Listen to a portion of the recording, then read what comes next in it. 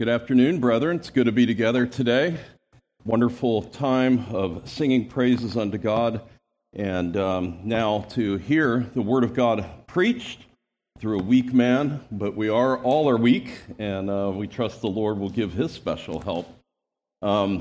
Today we do begin another book of the Bible. We preach through books of the Bible here, and we're going to begin another minor prophet. We just finished Joel. The book of Nahum. If you're on the email list, you've already been notified of that. And just to mention that after we finish this exposition, Lord willing, we're embarking on a long journey in the Gospel of John. So be looking forward to that. Be praying, already beginning some preparation for that, and looking forward to that. You might ask the question, why preach this obscure book of the Bible? In my email, remember I said some of you probably have not even read Nahum, right? And then much less actually studied it. And so we have to remind ourselves that all Scripture is inspired by God, that's God-breathed, and is profitable for us. For what? For teaching, for reproof, for correction, for training in righteousness. For what purpose? So that the man of God, or woman of God, may be adequate, equipped for every good work. The minor prophets are very instructive for us today and easy to bring into application in the 21st century. And they provide much application for us. And even in this book, you see a superpower oppressing smaller and weaker nations all around them, and we can all relate to that type of oppression, difficulties, and trials. The Apostle Paul had said regarding Israel in that Exodus generation, right, that the lessons that happened to them are instructive for us in the New Covenant, and so too all of these Old Testament books are profitable for us. What's the main message of Nahum? God's justice or judgment is an expression of God's severity and His goodness and compassion to His people. So what's the takeaway? God does not take sin lightly, right? He sent Assyria, as we'll see, and this is going to be we'll learn a lot about Assyria in the 7th century BC, but remember the book of Isaiah in the 16, 17, 18, somewhere in there, God sends Assyria to be the rod of His reproof to the nation of Israel, to flee idolatry, to seek the one true God. And so even though God would use a nation like this back then, we see that they continued to oppress. And we'll talk about some of those things. If you read 2 Kings 18 and 19, as I mentioned in the email, that you'll see one of those times with King Hezekiah. But we live in a day when many are oppressed. Watch the news. Look at the news from around the world. I don't mean necessarily CNN and Fox are going to get a very limited, narrow scope of news, but look at BBC World and see what's going on around the world. There's a lot of oppression. And even as Judah was oppressed, we can relate to that. And I don't know what type of oppression you're going through. I do know some of you, what you've gone through even this last week, but I mean, we all are going through difficulties and trials, and maybe even being oppressed in the workplace, maybe being oppressed in other scenarios. But we need to remind ourselves that God does not sit idle. He sees all, and He will bring everything right in His time, even though it seems like He may be delaying. So as we enter this new book, we're going to have quite a bit of introductory comments to hopefully set the context, and then, believe it or not, we're going to tackle two verses, really. The very first verse, which is introductory, and then the very next verse, which talks about God's vengeance, and that'll take up our time. But what I'm going to do is read verses 1 through 8. It is really a victory hymn to the divine warrior, Yahweh, or you might even think of Christ, the one that will come on the horse, as we see in Revelation, right? It's a beautiful hymn. So let's read 1 to 8. And again, we're not going to get past verse 2 today, but just to give you the broader context. oracle of Nineveh, the book of the vision of Nahum, the Elkoshite. A jealous and an avenging God is the Lord. The Lord is avenging and wrathful. The Lord takes vengeance on his adversaries, and he reserves wrath for his enemy. The Lord is slow to anger and great in power. And the Lord will by no means leave the guilty unpunished. In a whirlwind and storm is his way, and clouds are the dust beneath his feet. He rebukes the sea and makes it dry land. He dries up all the rivers. Bashan and Carmel wither, the blossoms of Lebanon wither. Mountains quake because of him, and the hills dissolve.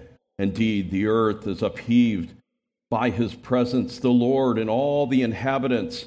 Who can stand before his indignation? Who can endure the burning of his anger? His wrath is poured out like fire, and the rocks are broken up by him. But the Lord is good, a stronghold in the day of trouble, and he knows those who take refuge in him. But with an overflowing flood, he will make a complete end of its sight and will pursue his enemies into the darkness.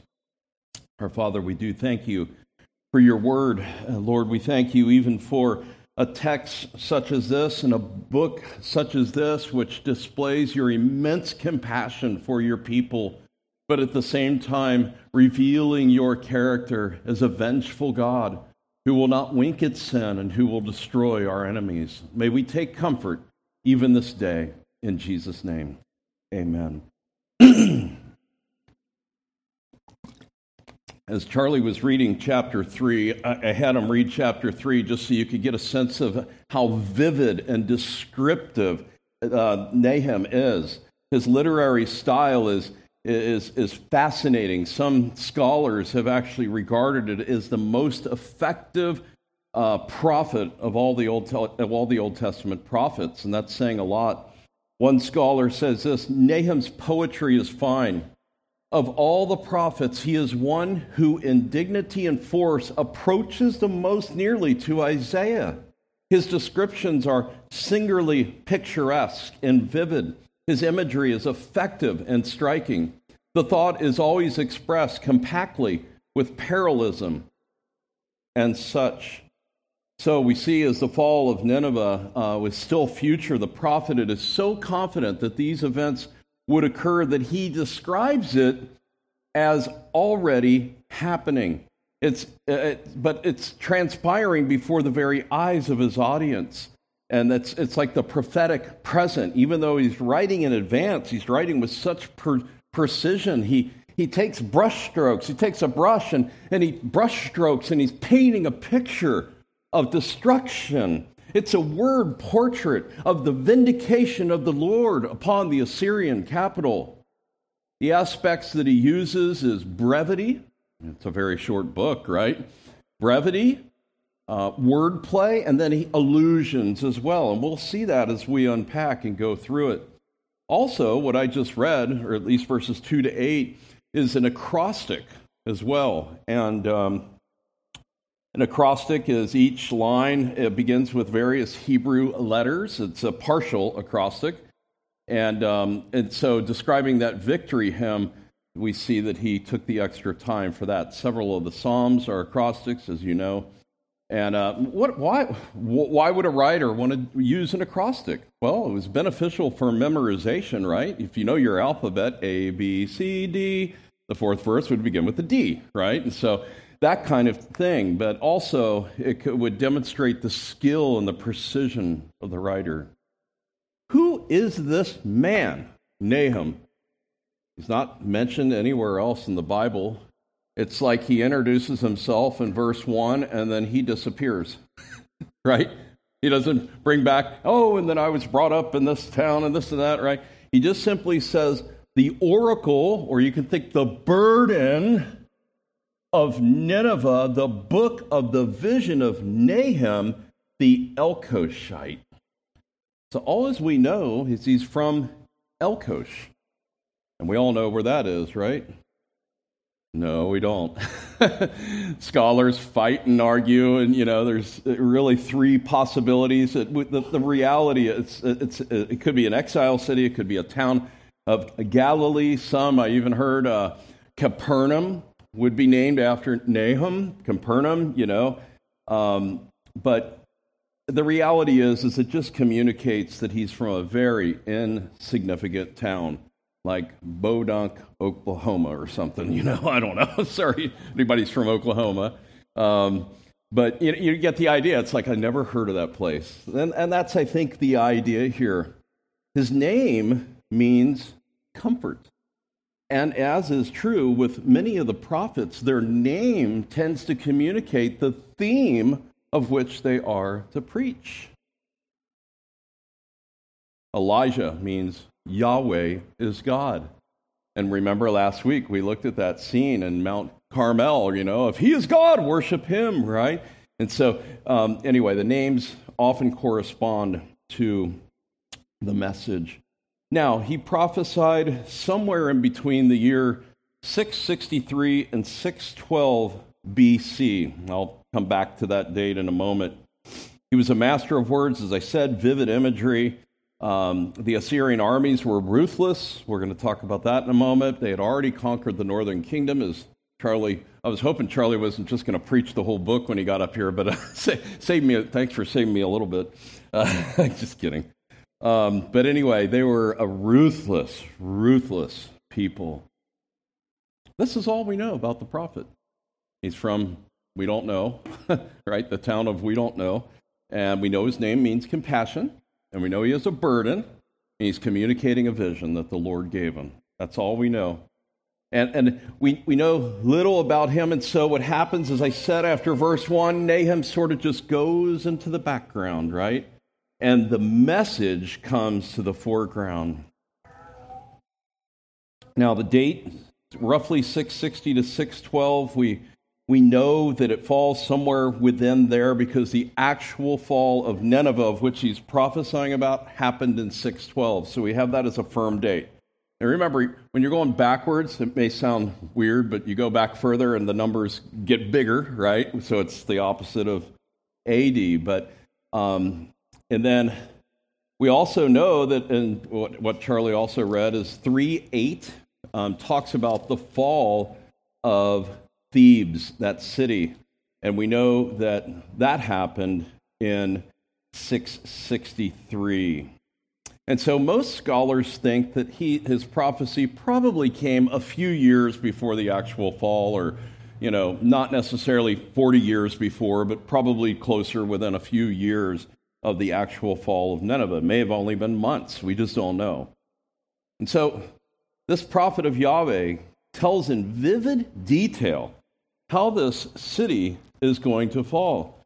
I don't know if you were paying attention when Charlie read, but horsemen charging, swords flashing, spears gleaming, many slain, mass corpses, countless dead bodies. Even the wheels of the chariot roar in such a loud way. It's like this guy's like sneak peeking behind a curtain and watching it all and then coming back to describe it. And that's pretty much exactly what happened because it was a vision from God. Back in the 1990s, before some of you were born, there was a TV show that I think it went about 4 or 5 years, but it was called Early Edition. Does anybody remember that? Probably not. You'll have to go home and Google it. Even old men don't know. But anyway, it was a show of which this guy, a fired stockbroker in Chicago, somehow this cat would deliver tomorrow's newspaper today. So he would wake up and he'd go out and it would be the next day's newspaper. And it'd be like apartment building burns down. And so think of it like, tomorrow or sometime today that's going to happen. So the whole show is about him trying to prevent tragedies and loss of life, okay? And so very interesting thing, but it's almost as though Nahum is given this early edition of what's going to happen. Just imagine if you had that early edition and you saw COVID was going to come the next day. You could have went and stocked up on all the toilet paper, hand sanitizer. You could have been on top of it all, Or, stock's going to crash and you could have shorted it, whatever, all these types of things. But Nahum is given tomorrow's events, and tomorrow in the sense of after today, of the greatest city in the world. And it's remarkable. You know that when women have their first pregnancy, there's a book, movies, all that, what to expect when you're expecting, and that's kind of Nahum saying, this is what you can expect. Now let's talk about the brutality of the Assyrians. Nineveh's roots go all the way back to Genesis 10. Remember the city of Nimrod? Well, that's where Nineveh came from. Babylon and Nineveh actually were offshoots of that empire. Babylon would symbolize a warfare against God. And read the book of Revelation. Babylon, Babylon, you've fallen, right? So it's warfare against God. And Nineveh would symbolize warfare against man and fellow humans. Years before, Assyria had already conquered the northern kingdom, those 10 tribes, in 722. So decades before. In 701, Sennacherib came and taunted Judah, and this count is in 2 Kings 19:10. And he says this, he sends a messenger, "Thus you shall say to Hezekiah, king of Judah, do not let your God in whom you trust deceive you into saying, Jerusalem will not be given into the hand of the king of Assyria." Well, Hezekiah takes that seriously, and he goes and he lays out the message, the letter, and he prays before God. It says he prayed before the Lord, "O Lord, the God of Israel, who is enthroned above the cherubim. You are God, you alone, and all the kingdoms in the earth you have made in heaven and earth. Incline your ear, O Lord. Hear, open your eyes, O Lord, and see. Listen to the words of Sennacherib, which he has sent to reproach the living God. Truly, O Lord, the king of Assyria has devastated the nations and the land, well known, and have cast their gods into the fire, and they were not gods, but the work of men's hands of wood and stone." In other words, they were just idols, right? So they have destroyed them. Now, O Lord, our God, I pray, deliver us from his hand, that all the kingdoms in the earth may know that you alone, O Lord, are God. Now, do you know what happens after this? Does God answer this prayer? Well, let me give you Sennacherib's boast of what happened with this battle first, and I'll give you the biblical version. Sennacherib's account was full of boast and pride. He says, "As for Hezekiah the Jew, who would not submit to my yoke, 46 of his strong-walled cities, as well as small cities in their neighborhood, which are without number, I leveled them with battering rams and bringing a siege upon the engines by attacking and storming on foot, by mines and tunnels and breaches. I besieged and took 200,000 people, great and small, male and female, horses, mules, asses, camels, cattle, and sheep without number. I brought away from them and counted it as my spoil. Himself, Hezekiah, like a caged bird, I shut up in Jerusalem, his royal city. As for Hezekiah, a terrifying splendor of my majesty came upon him. And the Arabs and its mercenary troops, which he had brought in to strengthen Jerusalem, his royal city, deserted him." So this is his boast and pomp and pride, and they did have lots of encounters with this. But a little later in 2 Kings 19, the Bible tells us this. Remember that angel of the Lord that showed up in the camp of the Assyrians, and 185,000 of the Assyrians were killed. 2 Kings 19:35 says, "Sennacherib, the king of Assyria, departed and returned home and lived in Nineveh. And it came about that he was worshiping in the house of Nisroch, his god, and the Aram-Melech and Sharzir killed him with a sword." So he taunted and taunted and taunted. God had their back. I'm reminded of this verse in 2 Peter 2:9. "Then the Lord knows how to rescue the godly from temptation and to keep the unrighteous under punishment for the day of judgment." But even after that, after he's taken out, right, and nearly 200,000, they doubled in size. The empire grew again, came back with both power and wickedness. By this time, the city had become the largest city in the world. The inner city, which was surrounded by walls, was 8 miles, okay? 8 miles in circumference. The walls were 100 feet high, okay? And it was so wide, these weren't walls that were 6-inch walls like a brick or something, right? These were so wide that 3 chariots could race side by side around the top of the walls. I mean, this is massive. This is a compound of compounds. There were 1,200 towers and 14 gates. All these towers to look out. Why not 1,400 gates? Well, those are breaches, right? Those are, the way that an enemy could come in. But all those towers, and outside of that was a much longer outer wall, which you might think of the city and the suburbs. Nineveh was so feared that the other countries of the world would actually send gifts just to appease whoever was reigning at any given time. Often rulers and kings would be tied in dog chains and made to live in kennels. The walls around Nineveh, those huge walls, 100 feet high, had a wallpaper on them of human skins, flayed body parts that were laid up there. Outside of the gates of the city, they would stack skulls of victims and heap piles of skulls to instill fear of any who would dare come against Nineveh. James Montgomery Boyce said this: "The Nineveh against which the prophet thunders divine denunciation had become a concentrated center of evil, the capital of a crushing tyranny, the epitome of the cruelest torture known to man." As we will see, this largest, most powerful city in the world that could not be weakened from outside will be completely overthrown by divine judgment, never to be inhabited again. All the way from Genesis 10, all the way up to here, but never again after this destruction. In fact, the details of the book are so exact to what actually happened from the reports of the actual fall of Nineveh. Some say that there's no way Nahum could have written before the events. He wrote after the events. But we believe that God's word is inspired, so we can't believe that. This is a vision. Now, does Nineveh sound familiar to you? Is there any another book of the Bible that actually kind of mentions Nineveh? Anybody remember? Out loud? Yeah, Jonah, yes. So how does Jonah fit into all this?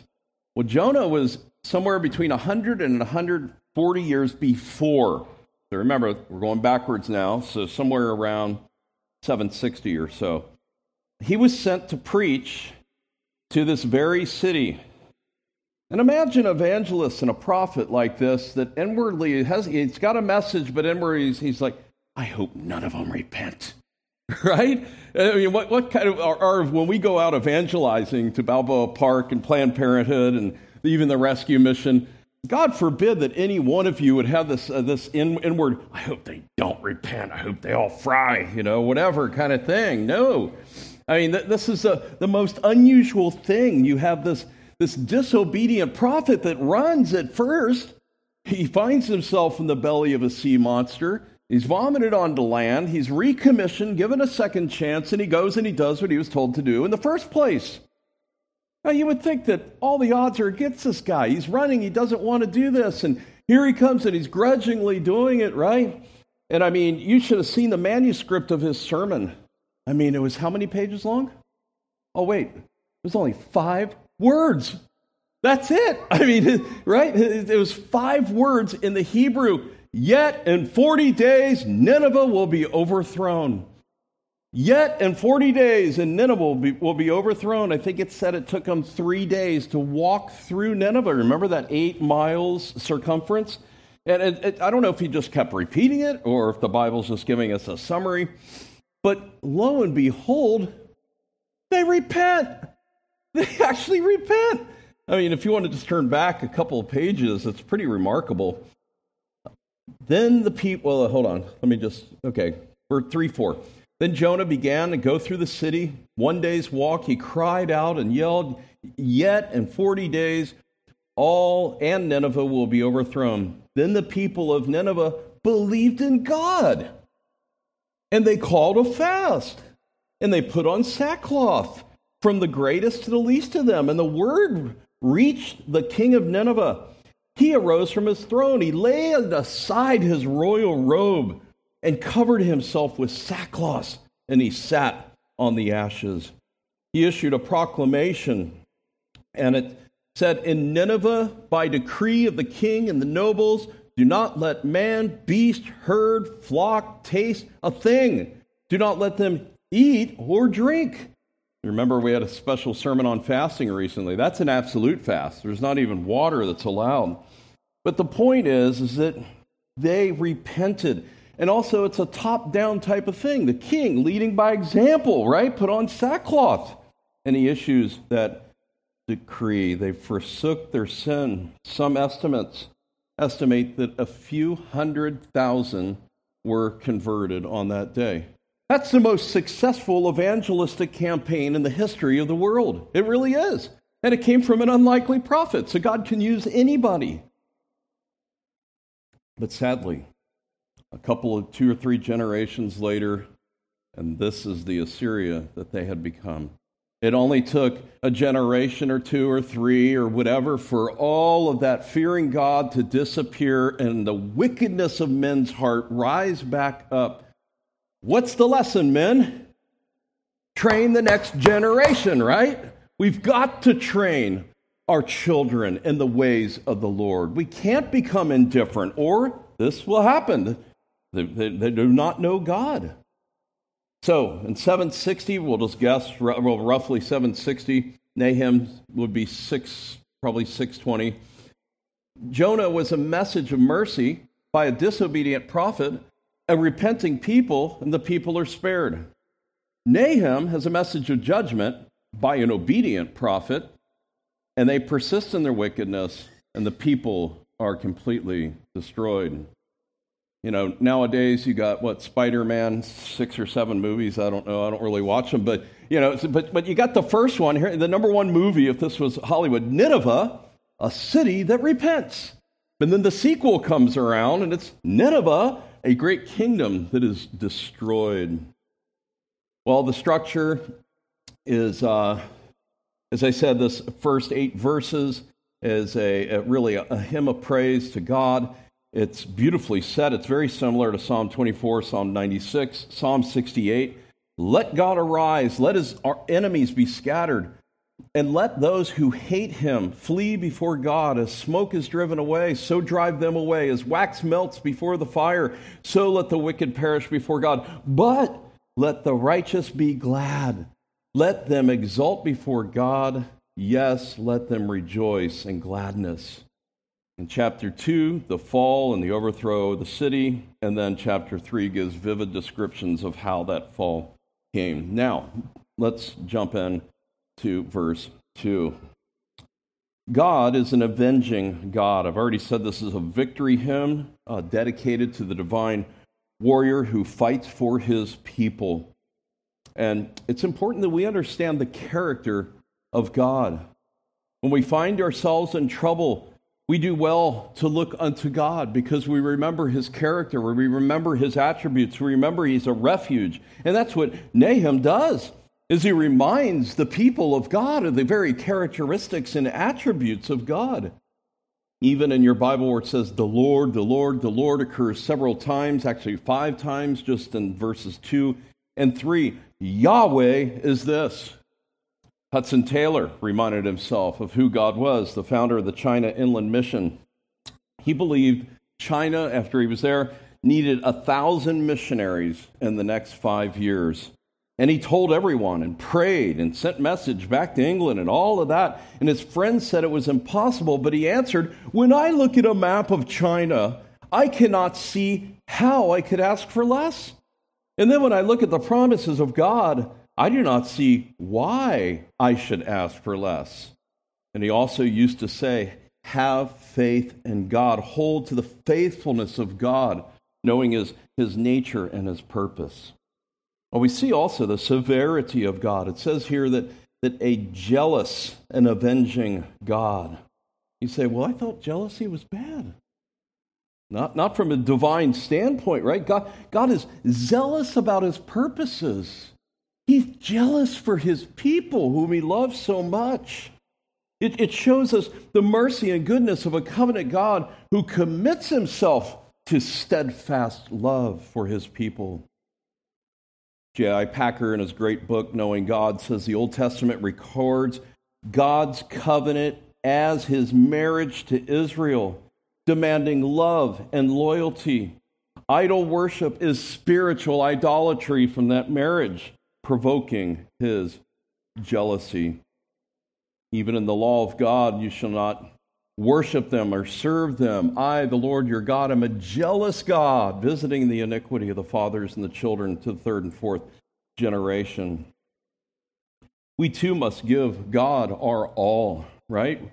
It says in Deuteronomy 4, so watch yourselves that you do not forget the covenant of the Lord your God, which he made with you, and make for yourselves a graven image in the form of anything against the Lord your God has commanded you. For the Lord your God is a consuming fire, a jealous God. Now he uses a play on words here, using really the same word, slight variations, but certainly the same root of avenging and vengeance. He uses it 3 times in this verse alone. Vengeance is a retributive punishment for a wrong that is done. And all these terrible wrongs. And in Hebrew, if you double a word, it's for great emphasis. If you triple it, it's intensified immensely. Right? Where else do we see a word 3 times? Holy, holy, holy is the Lord God Almighty. And here, it's triple that he's an avenging God. And you say, well, I don't like that. Where's my God of love? Well, we're going to get to that because it's very interrelated, right? Remember, Jonathan Edwards preached a famous sermon, Sinners in the Hand of an Angry God. He used this as his text, Deuteronomy 32, verse 35. Vengeance is mine. In due time their foot will slip, for their calamity is near, and the impending things are hastened upon them.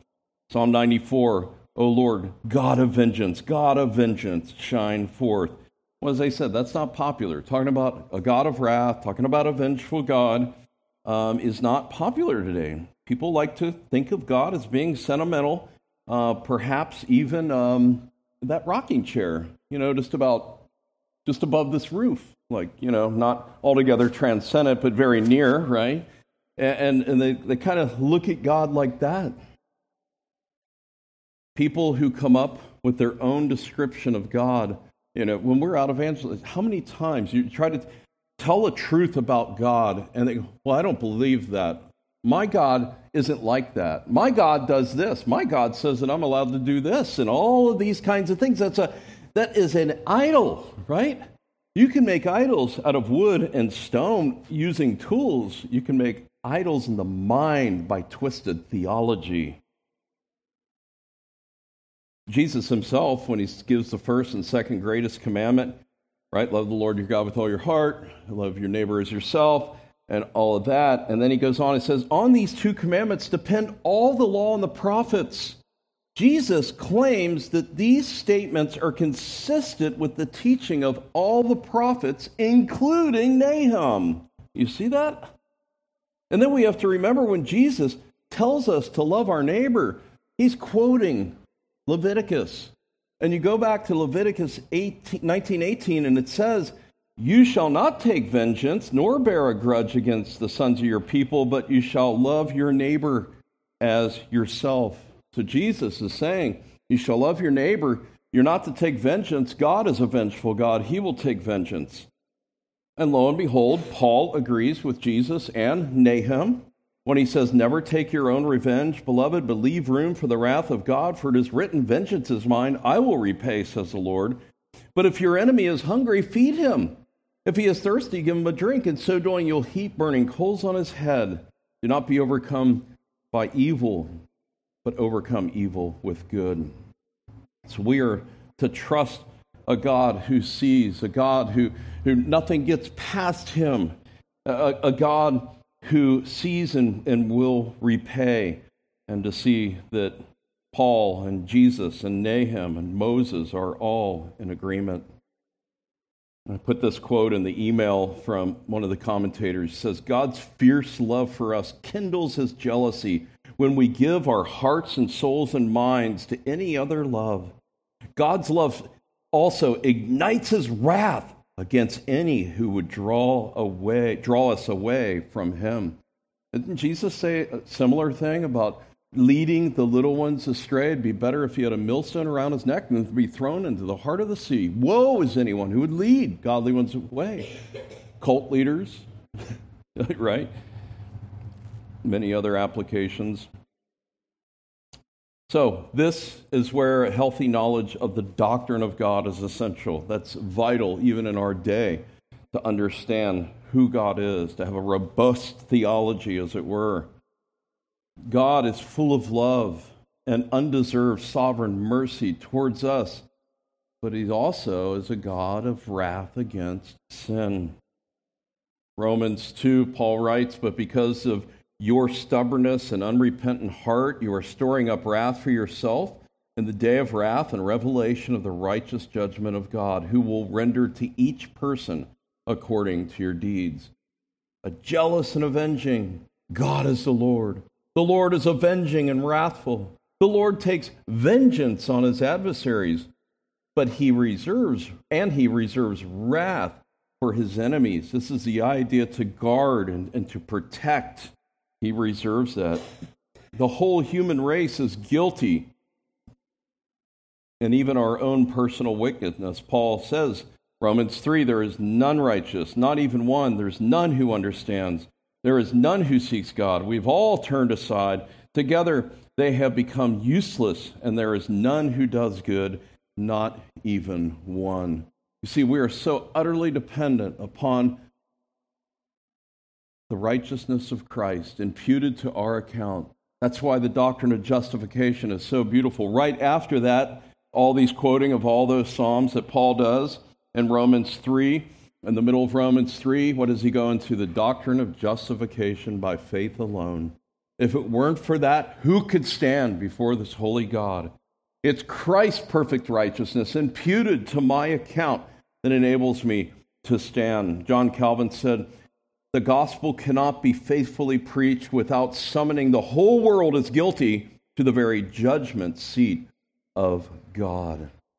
A couple points of application as we end. God's judgment is an expression of his severity, but also his goodness to his people. We need to understand that where there's no justice without punishment against sin, right? God cannot wink at sin. He cannot ignore it. He can't overlook it. And that there's no salvation unless Jesus took the punishment that we deserved. In our Lord's Supper meditation this morning around the Lord's table, we looked at Isaiah 53. And what does it say? He was a substitute. He stood in our place. And then, obviously, really, the divine warrior is the main character, or you can think of Christ as the main character of this book. So how does all this apply to us? Well, it may seem irrelevant. Nineveh is a city that's been destroyed for 2,600 years. It was a capital of an aggressive superpower. There was threat and danger to the people of God, but we see superpowers all around the world right now. We see them persecuting Christians. I mean, North Korea, Iran, Pakistan, India, the list goes on, China even now more. Like Judah, we see unchecked wickedness all around us. How long, O Lord, we want to cry out. Some of us question if God is indifferent. He's not acting right away. He's not on our timetable. We hold up our watch. No, away with all of that. Judah kind of felt the same way. All that taunting in 701 that I read about with King Hezekiah, I mean, there was a lot of destruction that Assyria brought against Judah, even though Judah was vindicated and preserved. But God did not answer that until now, like 90 years later, right? Till the actual fall of Nineveh. God's timetable is best. What a great encouragement it is for us with the difficulties and trials that we just sung about, that we are reminded that God is on his throne. He sees the difficulties. He sees the trials that each one of us go through. And what we share in prayer meeting and what we share with our dear friends and with our spouses is just often a fraction of the difficulties that we face in this life. But we need to be reminded we serve a God who sees every one of those aches and pains and trials and difficulties. We need to see him as our divine warrior who will come and defend us in his time. He is able to utterly destroy the superpowers of this day, but also the super trials that we walk through. It's only Christ, trusting in him and his righteousness imputed to our account, as I said earlier, that we can have confidence. He waged a war not against flesh and blood, but against Satan himself. He wipes our wickedness away by imputing his perfect righteousness. Do you know Jesus Christ today? There's no other way of salvation. There is no other way of salvation. Jesus himself said, I am the way and the truth and the life, but some people get to the Father apart from me. That's all it says. Nobody gets to the Father apart from me. It's only through Jesus Christ. Let's pray. Father, we thank you for your word. Thank you for the comfort that even a text that speaks of your vengeance and you being an avenging God can bring us as your people. Lord, we pray that you would allow this book to be instructive for us as we see all types of wickedness and applications from human trafficking and many other things in this book that we'll talk about. Lord, we pray that you would give us understanding. Lord, we thank you for this time. In Jesus' name, amen.